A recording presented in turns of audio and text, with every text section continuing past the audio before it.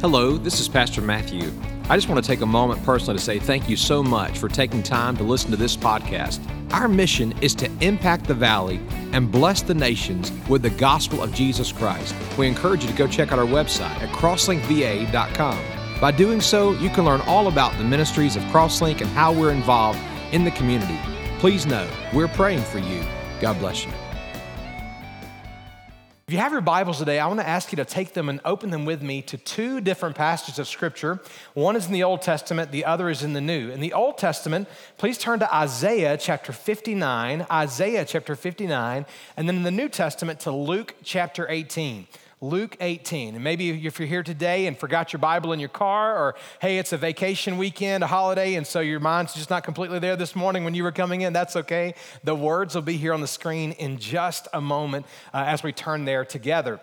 This morning we continue on in a sermon series here at Crosslink called Unhindered. And we're looking at what it means to live a life unhindered for the Lord. We understand this morning that the Bible tells us that eternal life, salvation, is a gift that is received by faith. The very moment you believe in Jesus, that he died on the cross and rose again from the grave, the very moment you confess Jesus to be the Lord and Savior of your life, in that moment of faith and obedience, you receive God's gift of salvation, the gift of eternal life. That is a wonderful truth. In that moment, you're forgiven and cleansed. In that moment, you are changed and you become a brand new creation, the Bible tells us. But just because you receive the gift of eternal life doesn't mean that every day forward from there, you live the abundant life that God has called us to live. In fact, there are many times, even as Christians, we can live our life defeated, discouraged, disheartened. We can even at times be in such a place of despair that we don't know what to do over a given situation. And so in those moments, frankly, our life is hindered.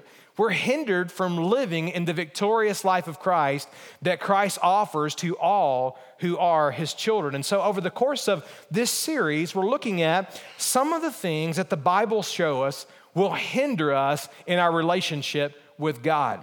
So far, we've seen three things that hinder us. We've seen the hindrance of disobeying God's word. We've seen how we are hindered in our relationship with the Lord when we have conflict and division with one another. And last week, we saw specifically how doubt will hinder us. Instead of living by faith, if we live with doubt, we've seen very clearly how that will limit our growth and limit our effectiveness for the Lord. Today, we come to a fourth hindrance, and that is the hindrance of unrepentance. The hindrance of unrepentance. The reality is that God wants us to live a life where we are repentant of our sin. In fact, there is no way you can have a relationship with God. There's no way that you can walk in victory. There's no way that you're going to have the peace of God in your life that surpasses all understanding without there being repentance. And so God begins to show us in these passages of Scripture what a repentant life looks like. How do we know it's genuine and how do we know it's sincere? When is it really just an outward action of an empty facade?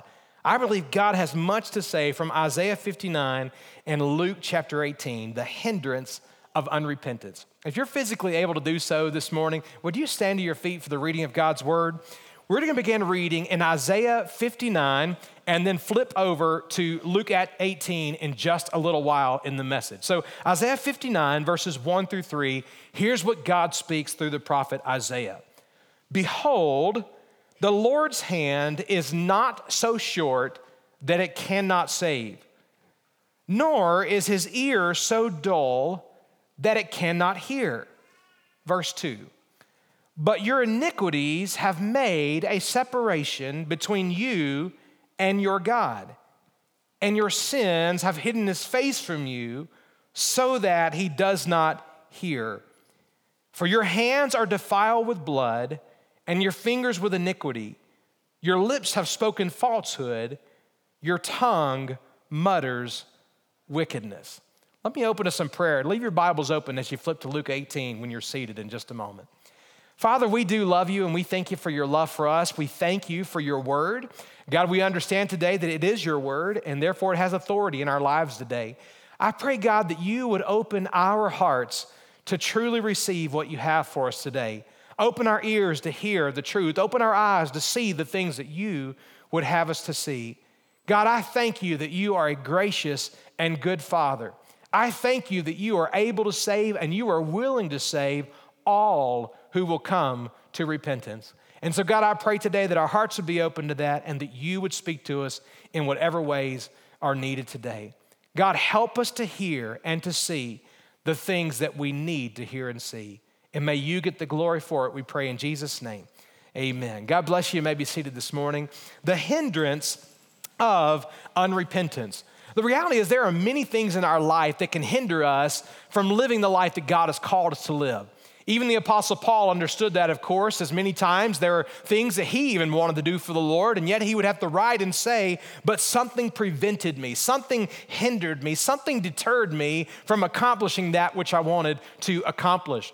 Even to the churches in the region of Galatia, he would write to them in Galatians chapter 5, verse 7, and he would say, you were running well, you were doing good, you were living for God, and you were honoring him in all that you were doing.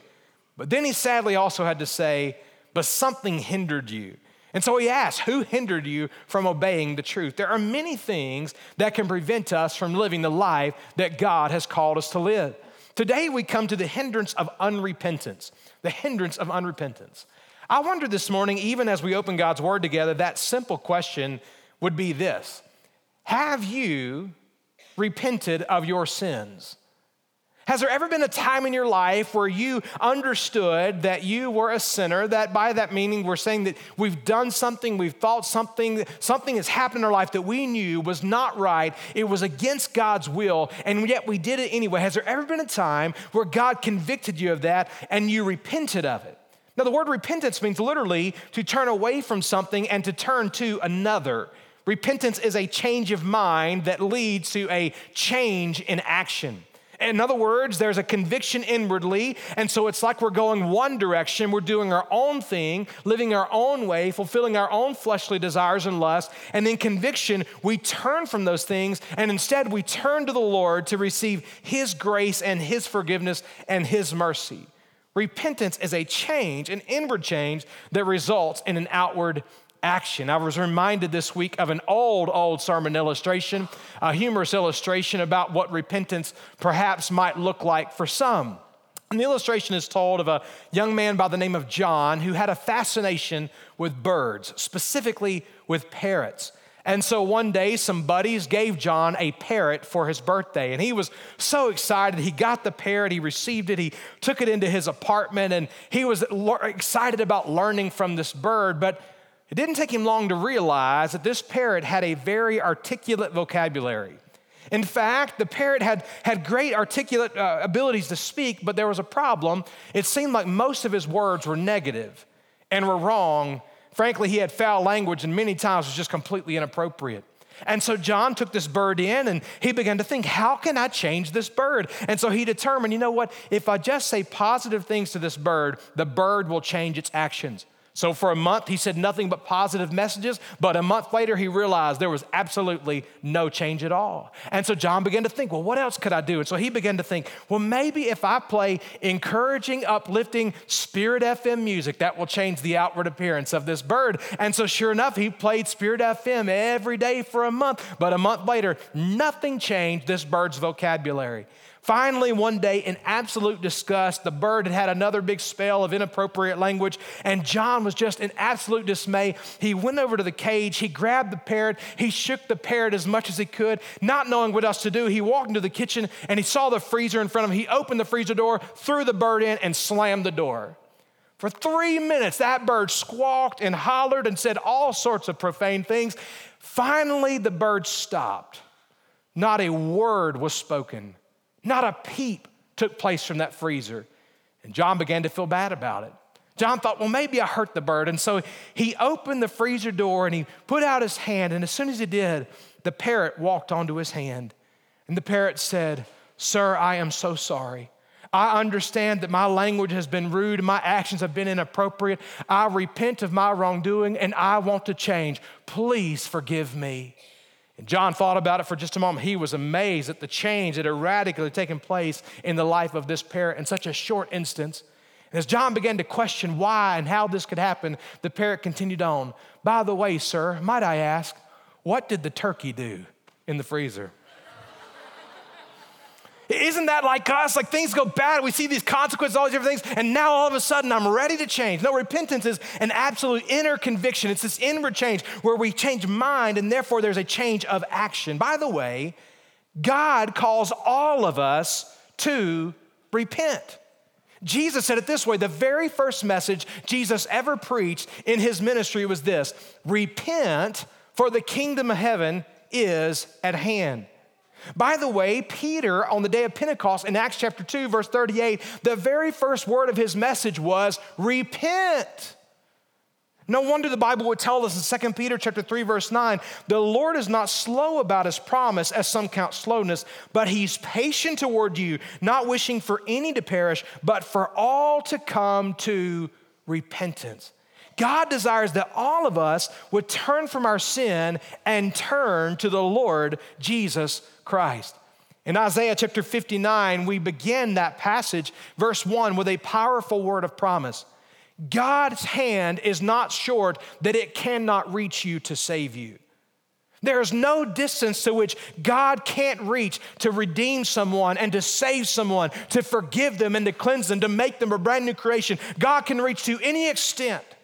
There is no person that God can't forgive and change and make them a new creation. There's not a single person. In fact, Isaiah tells us in verse 2, there's not even a single person that God's ear would be dull to hear, except, verses 2 through 3, those who refuse to repent.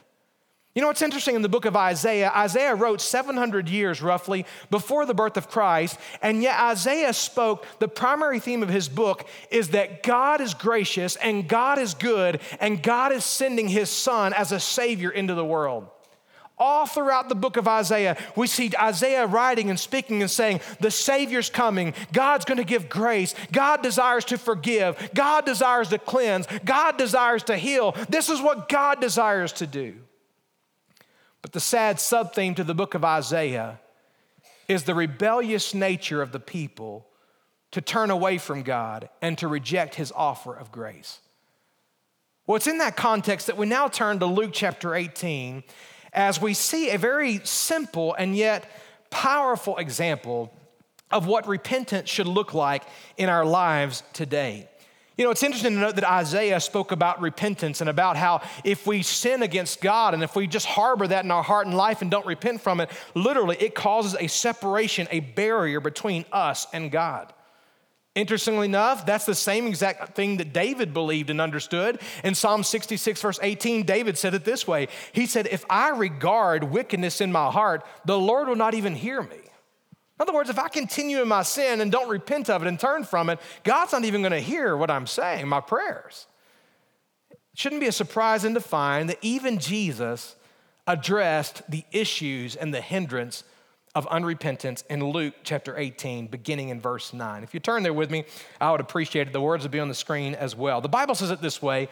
Jesus gives us an illustration. He gives us a parable, which is a word picture, if you will, to paint for us a picture of a spiritual truth. Here's what he said.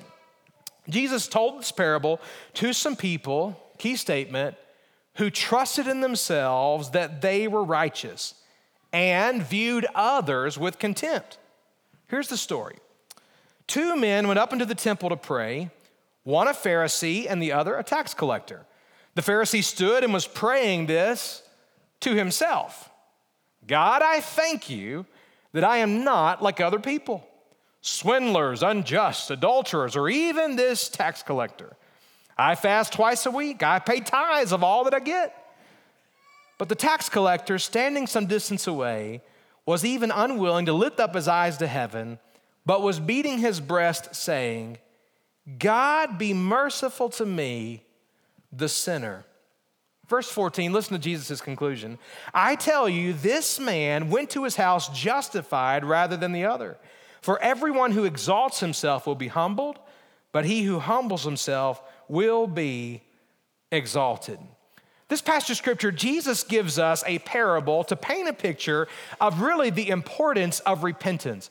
And I think it's interesting in this passage of scripture that the Bible tells us, Jesus gives us a picture with two people who came to the temple to pray. Now we understand from this that these guys had very little in common.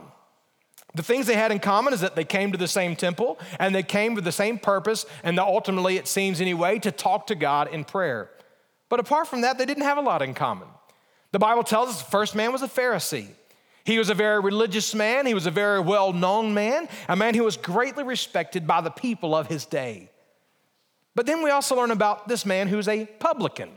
A publican in that day was a tax collector. And as you can imagine, he was as much loved and appreciated as the tax collectors of our day, okay? He was very well known, just like the Pharisee was, but he wasn't known for good things. In that day, a tax collector typically, yes, they received taxes for the government, but they were also commonly known for charging higher rates than even the government required, if you can imagine that for a moment. And so what the tax collectors of that day would do is they would charge a higher percentage, and when people would pay the excess, they would take the excess and pocket it. They did this especially to people who were poor and people who were in situations where they needed help instead. They were basically robbing the poor people of the culture. So he was well known, but not for good things, if you will. Jesus said both of these men came to the temple to pray. But how they responded in prayer, the heart of their prayer, the attitude behind it, made all the difference in how they left. So this morning, as we think about this hindrance of repentance, in our time together, I want us to see three quick observations about repentance from Luke chapter 18. Three things. If you're ready to learn, would you say, I am? Glad you're with me this morning. Three things. Number one, I want you to consider the problems of repentance. The problems of repentance. When I say the problems of repentance, I'm not saying that there's anything wrong with repentance itself. I'm simply saying that there are oftentimes things in our life that presents problems. They present hindrances. There are things in our life at times that cause us to not repent of our sin. Now, the Bible tells us very, very clearly that we should all repent. That was Jesus' message. That was Peter's message. That was Isaiah's message. That's what Jesus is ultimately getting to in Luke chapter 18. But the reality is that we all need to repent. Not just because this is what God desires. We all need to repent because we have all sinned. Romans chapter 3, verse 23 simply says it this way, for all have sinned and come short of the glory of God. That's every single one of us. That means I'm not perfect. That means you're not perfect. By a show of hands, let me ask you, how many of you ever at any point in your life have ever told a single lie? Just at one point in your life or another, you've told a lie. How many of you just told your first lie by not raising your hand, okay? We've all lied before, I would imagine. How many of you at some point in your life, you have spoken something that you knew when you said it wasn't 100% true? I mean, it might have been like 99.9, but you knew it wasn't completely accurate. Have anybody ever done that before? That's right, we've done that. We've all lied. I would imagine we've all thought things that we shouldn't have thought before. We've all dwelt upon things. I remember even as a child stealing something. You're like, Pastor, what does that make you? It makes me a sinner. That's what it makes me. I knew better when I was doing that. And the Bible says we've all sinned and come short of the glory of God. So who needs to repent? All who have sinned. The Bible tells us this Pharisee comes to the temple and he begins to pray. But it's in his prayer that I believe we see several things that often hinder us from truly repenting of our sin and turning to the Lord. So three things that I believe present problems for this man and often present problems for us. Number one, I think a major problem for repentance with this man and with us is what we'll simply call self-righteousness. If we see ourselves as righteous in and of ourselves, I'm right, I'm good, I haven't done these things wrong, we will not repent of our sin.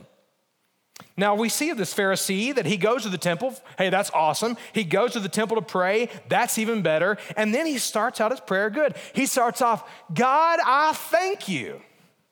Now, I don't care if this is the first time you've ever been to church or if you've been to church a million of times before. This is a great way to start your prayer. God, I thank you. We're told all throughout Scripture that in everything we're to give thanks. This guy starts off his prayer well, but then it quickly goes downhill because he says, God, I thank you that I'm not like everybody else. In fact, in 2 verses of scripture, he uses the word I 5 times. He's so consumed with himself, so consumed with his abilities, so consumed with his merits and his own experiences, his morality, his good deeds, the favor of God that he apparently thinks he's earned. He's so consumed with himself that he does. In that day were a very well-respected people.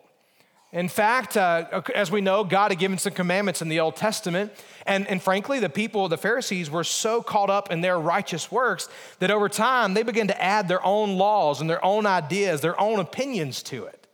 By the time Jesus was walking the face of the earth in the Gospel of Luke, they had 613 commands by which they governed their life. Can you imagine? Someone's like, I stand for the 10 commandments. They stood for 613 of them. Top that, okay? They had a long list of to-dos and a long list of not to-dos. And so based upon his actions, based upon his goodness, if you will, he assumed that he and God were completely fine. Because from his perspective, he had an appearance of things being right. In his mind, frankly, as he looked at other people, as he looked at the actions of other people, as he looked at how pagan they were and how bad they were, he looked at himself and said, I'm doing pretty good. I want to remind us this morning that when we stand before God one day in judgment, we will not be judged based upon what other people around us were doing, how they lived or didn't live, how we stacked up to them. So often, if we're not careful, even in the context of a worship service or in the context of living for the Lord, it can be easy for us to look down at others as if they've done all these terrible things, but I'm good. And on the flip side of that, there are times when we can look at other people that have been living for the Lord for a long time, and we can put them on a pedestal as if they are perfect and as if they are God. And at times we can even develop an inferiority complex where we think, I will never measure up to that. I can never be as good as that person, or whatever the case would be. The Pharisees seemed to be focused on others, so he prayed, God, I thank you. I'm not like these swindlers, the unjust, the adulterers, or even like this tax collector. In other words, he was focused on his own self-righteousness. Oh, God, I'm praying to you. I'm talking to you. You get the impression he walked into the front of the church that day, the front of the temple. He's puffing up his chest. Oh, God, I thank you that I'm so good. I'm so amazing. God, I thank you that I'm living so good for you. I'm not like this cheat over here, and I'm not like this thief over here. I'm not like the adulterer over here. And thank God I'm not like that tax collector. That's how he's praying. The point is that in his own self-righteousness, he does not see his need for repentance. It's not until we recognize our need for repentance that we actually do. Or in other words, another way to say that is you won't repent of sin if you deny its presence, because you can't turn from something that you deny. The Apostle Paul concluded in Romans 3 verse 10, there is none righteous, not even one. In and of ourselves, we've all sinned and come short of the glory of God. We all need God's grace. And that's why Isaiah said in his day in Isaiah 64 verse 6 that all of us have become like one who is unclean, and all of our righteous deeds are like a filthy garment, and all of us wither like a leaf, and our iniquities like the wind take us away. This man was unwilling to repent because first he was blinded by his own self-righteousness. Secondly, he was unwilling to repent, frankly, because of his religion. His religion. This is the reason why he had righteous works. In fact, the Pharisees were the group of people who said, we are the true ones who know God. We are the true ones who love God. We're the true ones that know God's word, and they did everything they could to keep it as well as to enforce it upon the people of their day. They became very much a legalistic bunch. So they did all that they did under the claim that they were doing this for God. It doesn't matter to me whatever your religion is. Religion, no matter how well-meaning or how well adhered to, will never bring someone to a place where they repent of sin and turn to a relationship with Jesus Christ. Religion looks at you in the midst of your sin and says, all right, you recognize your sin, you recognize there's a problem, great. Here are all the things you got to do. The Pharisees had that. In fact, we see that in the man's prayer in verse 12, because now he begins to focus not on what he's not doing, but now he begins to turn to, God, look at all the great things I am doing for you. So what did he do? Verse 12, God, I fast twice a week. Sounds good, doesn't it? Fast twice a week. Now, I'm going to be honest with you, I don't want to fast twice a week, but he was proud to do it, okay? He's abstaining from food for the purpose of prayer and self-sacrifice and focusing on God, supposedly. Now, the Jews in that day all fasted at least one day out of the year on the Day of Atonement. One day out of the year, one day out of 365 days. But for him, he fasted twice every single week. That's how religious he was. And if that's not religious enough, look at the next statement, verse 12. I pay tithes, he says, of all that I get. Now, in Matthew chapter 23, we see an illustration of this. We'll turn there in just a moment. But in Matthew chapter 23, we began to see some of the things that he might have tithed with. For example, everything that he received, he gave at least a tenth of. So corn or oil or cattle or herbs, everything. A tithe literally means a tenth. We even practice that today here, biblically recognizing that there's a biblical pattern and a biblical principle of giving your first fruits to God. A tithe literally means a tenth. And I would say there are some today who have that same conviction. We still give to the Lord cheerfully and generously, and we began our giving with that principle of giving a tenth. But he doesn't just say, I give a tithe. He says, I give a tithe of everything I get. Most of us can't say that today. Even those of us who are devoted and maybe give a tenth or give even beyond that at times, most of us, when we receive gifts at Christmas and birthday times, we don't tithe off of those gifts, do we? Maybe we do. This past week, our electric dryer in our house went kaput, bit the dust, right? I've been trying to keep this thing alive and salvaged for years and years and years, and it finally decided to give up the ghost this past week, okay? I'm about to take it back outside this afternoon and shoot it and bury it. But anyway, I had a budget for replacing this thing, and the Lord blessed us with an incredible deal. Literally, I only paid about a third of what my budget was. Well, do I tithe off of the savings of that?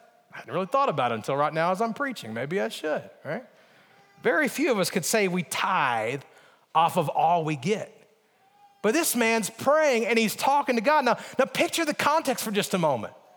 Very few of us would brag about ourselves in this way, even to friends, right? Like I might brag with you about the glory days of high school sports and how amazing it was, and all other stuff, and those stories kind of get exaggerated through the years anyway. But typically, I'm not going to be talking to my friend and saying, look at how much I fast and look at how much I get. We're not going to do that. But this man is so blinded by his own religious activity that he's bragging and boasting to God. God, look at all that I do for you. Aren't you glad that I'm on your team?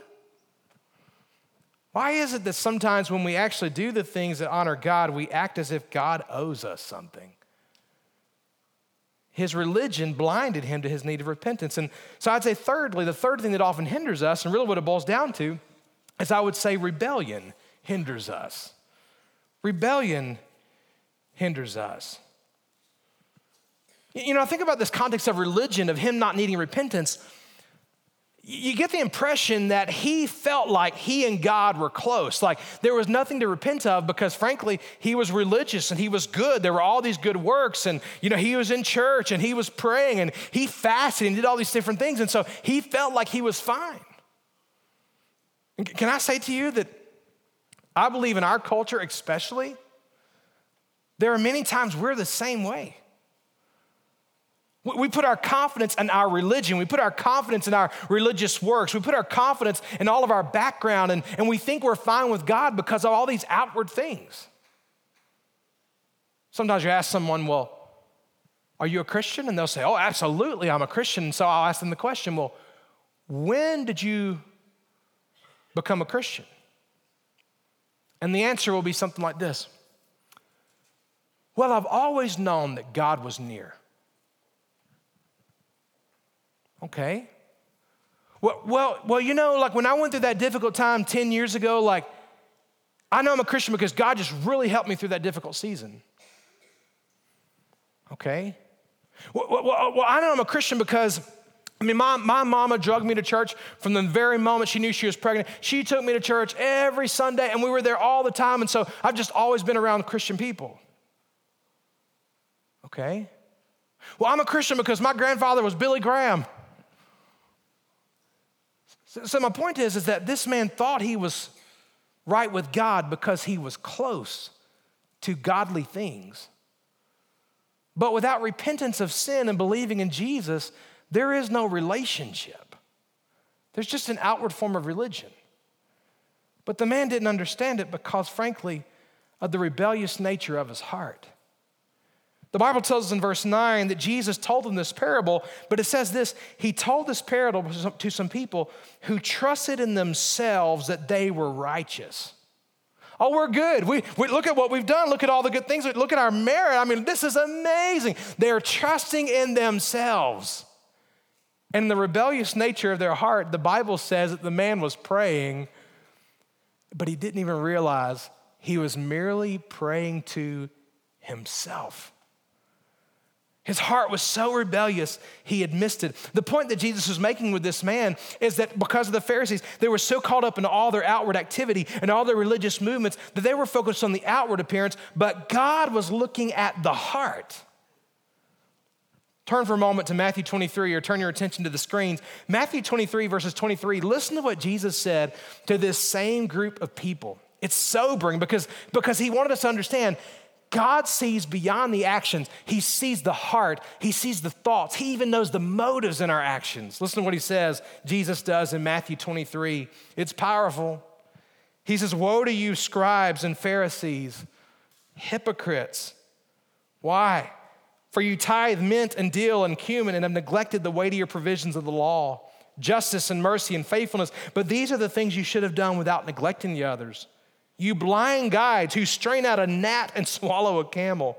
Woe to you, he says, scribes and Pharisees, hypocrites, for you clean the outside of the cup and of the dish, but inside they are full of robbery and self-indulgence. You blind Pharisee, first clean the inside of the cup and of the dish so that the outside of it may become clean also. Woe to you, scribes and Pharisees, hypocrites, he says, for you are like whitewashed tombs, which on the outside you appear beautiful, but inside they're full of dead men's bones and all uncleanness. So you too outwardly appear righteous to men, but inwardly you are full of hypocrisy and lawlessness. That word for lawlessness literally is also translated rebelliousness. They're rebellious. Their heart was rebellious, and therefore they didn't see the things that God was truly wanting them to see. I'm convinced this morning if we focus on our own self-righteousness, if we are content in our own form of religion, if we harden our hearts against the things of God, we too will remain unrepentant. But the second thing I want you to see from Luke chapter 18 is simply the picture of repentance. What should repentance look like in our lives here today? We'll close here in just a matter of minutes, but what I think God is wanting us to see from this picture is how the publican responded to the things of God.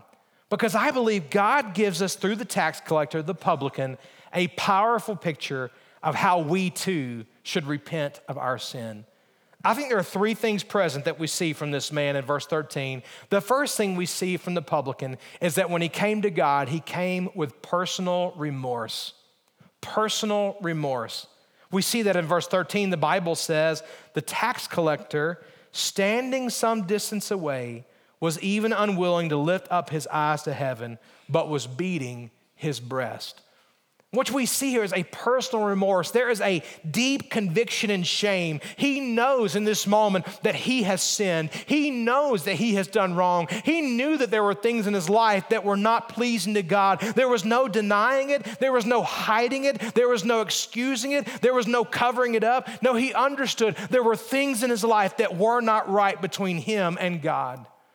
So he stands at a distance away. Frankly, he feels unworthy to be there. He feels unworthy even to talk to God. In the place of such a religious man like the Pharisee, he doesn't even feel worthy of bringing up a prayer. There's conviction and shame, but there was also humility. He was unwilling to even lift his eyes. Such conviction that he had.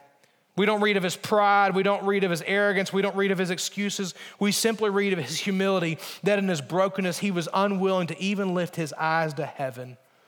John Flavel, writer of old, said it this way: those who know themselves cannot be proud, and those who know God can't help but to be humble. That's where the tax collector was. Not only do we see his personal remorse, we see his personal responsibility. When the Bible says that he beat his breast, this is not a Tarzan impersonation, okay? This is not a self-inflicted wound like he's hurting himself. This is the sign of a man, frankly, that is so burdened and so grieved emotionally. I think he's distraught as he's realizing the weight of his actions, as he's realizing his sin, as he's realizing the issues in his own heart and life. He's overcome with emotion and he can't even get the words out. And so the picture of beating your breast is a picture as if he's to say, God, it's me. I'm the guilty sinner. I'm the one who's done wrong. It's like the Apostle Paul who said, oh, wretched man that I am. There's a godly sorrow that's in his life because he knows he has sinned against God. In 2 Corinthians chapter 7, verses 9 and verse 10, the Apostle Paul calls all who have sinned to a place of godly sorrow. It says it this way. Paul says, I now rejoice, not that you were made sorrowful, but that you were made sorrowful to the point of repentance. For you were made sorrowful according to the will of God. Verse 10, for the sorrow that is according to the will of God produces a repentance without regret, leading to salvation, but the sorrow of the world produces death. This man has a godly sorrow over his sin, which leads him to a personal request. Notice what he asked. He says, God, be merciful to me, the sinner. You know, it's amazing, the tax collector, his prayer didn't have a lot of deep theological argument to it. His prayer wasn't alliterated with all the points started with the same letter. It must not have been inspired, okay? His prayer wasn't very long. His prayer was simple. God, be merciful to me, the sinner. I want you to notice first how he admitted his sin. He didn't say, God, be merciful to me, a sinner. God, I'm one of the many sinners here in the room at this moment, as if to make himself feel better about his sin. He said, God, be merciful to me, the sinner. You know, it's amazing the difference between the Pharisee and the tax collector. The Pharisee came and he was focused on others. And because he was focused on others, he said, man, I'm doing pretty good. God, I'm doing all right. I'm so thankful I'm not like these people. But the tax collector, he was only focused on God. And because he was focused on God, he knew the reality. He knew the seriousness of his own sin. And he said, God, be merciful to me, the sinner. He's in essence acknowledging, God, I may be the only sinner here today, but I know I'm the sinner. And then he asked God for mercy. God, would you give me mercy? Mercy is undeserved compassion and forgiveness. God, I know I can't earn it. I know I don't deserve it. God, I don't even deserve for you to hear me right now in this moment, but God, would you forgive me? And God, would you be merciful to me? The third thing we see as we close is we see the promise of repentance. Verse 14. Jesus tells us something interesting, doesn't he? He says, I tell you, this man went to his house justified rather than the other. For everyone who exalts himself will be humbled, but he who humbles himself will be exalted. What does God do with the prayers of repentance? What does God do when we are honest and humble about ourselves and our sinfulness and our weaknesses? What does he do when we bring these things to him to turn from sin and to trust him? I believe God does exactly what we see here with the tax collector. David said it this way in Psalm 51, verse 17, the sacrifices of God are a broken spirit, a broken and a contrite heart, O God, you will not despise. The Pharisee came in his pride. The Pharisee came in his contentment. The Pharisee came ultimately to be respected by men and to be applauded by others. The tax collector, he came only to repent of his sin in hopes that he might be accepted by God. And the Bible tells us in verse 14, this man left justified. It means that he left forgiven and he left cleansed. The Pharisee left fooled. He thought everything was fine between him and God. But the tax collector who came repentantly and honestly, he left forgiven.